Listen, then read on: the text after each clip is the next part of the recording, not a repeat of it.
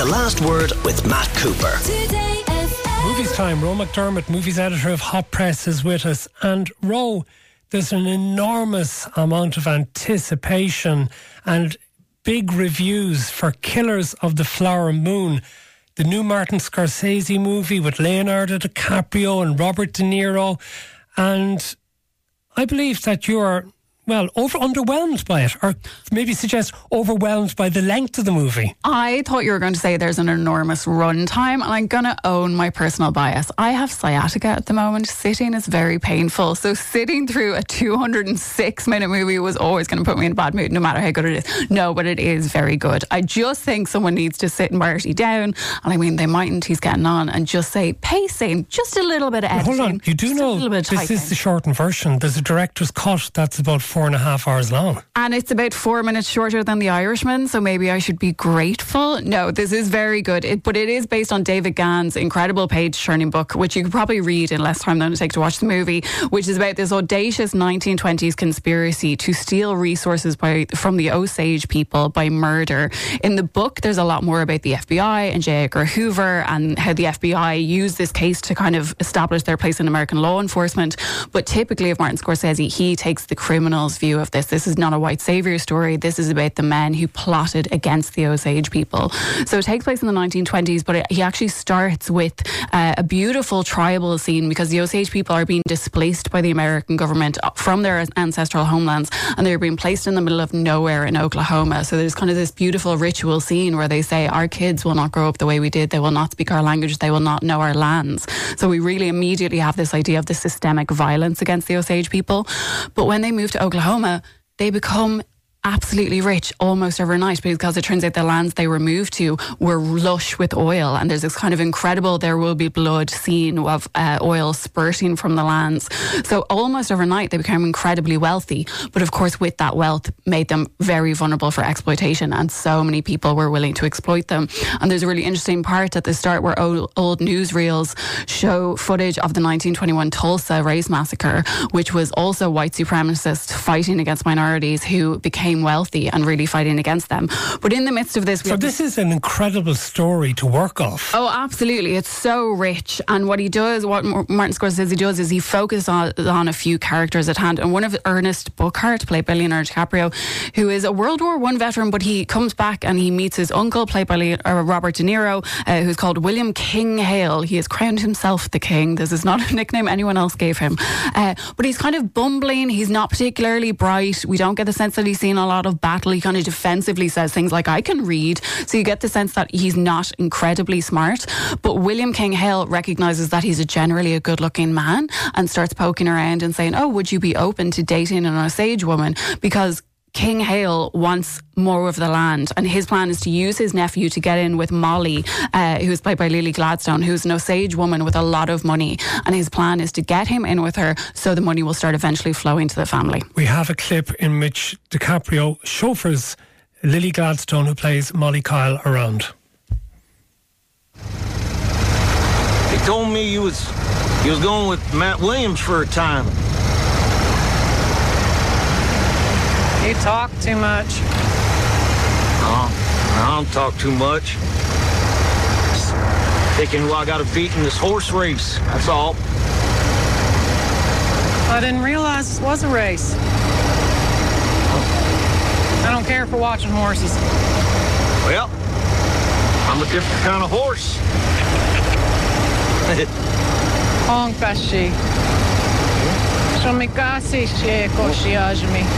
What was that? That's how you are. I don't know what you said, but it must have been Indian for handsome devil.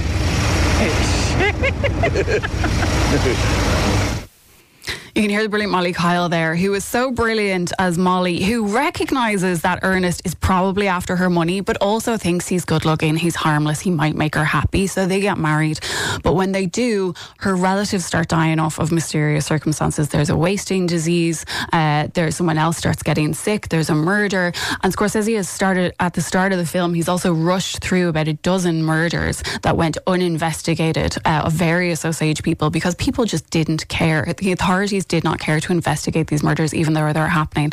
So then Scorsese gets into this really twisted relationship between Ernest and his uncle, and the machinations that happen that are plotting to take the Osage's money and do not care about how many Osage people, but particularly Osage women, that they have to kill. And Scorsese really wants us to make aware and feel aware of the violence. So it's bloody, there are skulls, there are body parts, it's really vicious. And in between there are these lengthy dramatic scenes where you get to see Ernest living a genuinely happy life with Molly while also conspiring behind her back. But a lot of it is about the systemic violence as well. There are tribal scenes where tribes members are saying people are going missing and nobody cares. The authorities don't care. They hire private investigators who then take their money and go away, or things happen to them. And it's about the neglect and how nobody noticed and nobody cared that Osage women were being systemically murdered. This is going to be on Netflix soon, but is this something you should see in the cinema first? I mean, bring a cushion. No, it's excellent. I do think it needs to be tightened up. And I think it actually would have made such an incredible mini-series, because there are so many deaths, there are so many cliffhangers, there are so many big plot points that I think having moments to breathe and linger in the mystery and the suspense would have actually made it incredibly effective.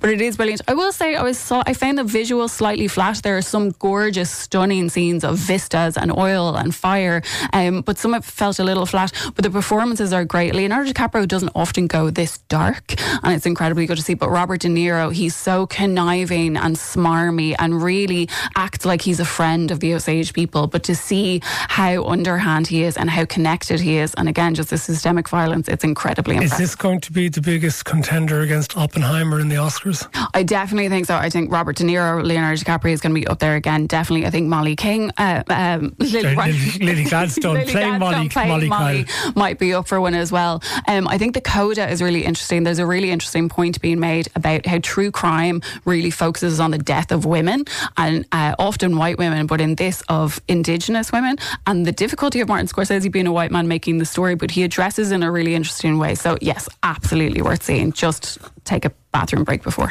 Okay, I'm definitely going to go and see that. What about the movie with Saoirse Ronan and Paul Mescal, Foe? Never before has a film had so many perfect ingredients and failed to make a masterpiece out of it. It's set in 2065, so set in not too distant future, and it's a muddled dystopian sci-fi. So Saoirse Ronan and Paul Mescal play a married couple. They seem to be the only people living in this Midwestern landscape. Do they have Irish accents in it? They have American accents that are most of the time very good. But they live in this old country house that's been in the family for generations, and while it's set in the future, it feels quite old-fashioned, but it's such a quiet story, and it opens and we are aware that this married couple are experiencing discontent. It opens with Saoirse Ronan's character Hen crying in the shower and an inner monologue saying he doesn't see me anymore, and you view them going about their day-to-day routine. Paul Mescal's character Junior works in a chicken factory. Hen works in a diner occasionally. I'm not sure who the people she's serving are, but they dance around each other and they're really disconnected, and you just get the sense that they've been left behind essentially. But one night, a government official, Terence, played by Aaron Pierre, who's very charming, appears on their doorstep out of nowhere with a kind of shocking announcement that the government are planning to send people on a trial run to a space colony to see how people would survive, because Earth is being damaged by climate change. We're not going to survive here any longer, and they need a random selection of people to see how we would fare. And Junior has been selected, and he's going to be sent away for 2 years, but it's not going to happen for a year. And in between, Terence is going to speak to the couple, he's going to prepare them, and there's also the possibility that Saoirse Ronan could be kept company by an AI replicant of her husband, and they have to make the decision of whether or not she wants to. So you have all these incredible elements. You have this weird story of a really intense marriage. You have an AI futuristic dystopia that's kind of taking place in the background, so it's really focused on the relationship, but the script is both underwritten and over-explained, and so it leaves Saoirse Ronan and Paul Mescal with no choice but to overact a lot to try and imbue some emotion and some tension into these scenes where not much is said and not much is happening. And it gets the mix of there's a mystery, but some things are overly telegraphed, some things are not explained well enough, and it just feels muddled. There are glorious moments within this. Both actors are incredibly accomplished, and even the presence of Terence, who's played by Aaron Pierre, brings another element to it, but just unfortunately doesn't quite work. Very disappointing. Oh, on that note, we'll have to finish. Roe McDermott, movies editor of Hot Press, thank you so much for being with us. The Last Word with Matt Cooper. Weekdays from 4:30. Today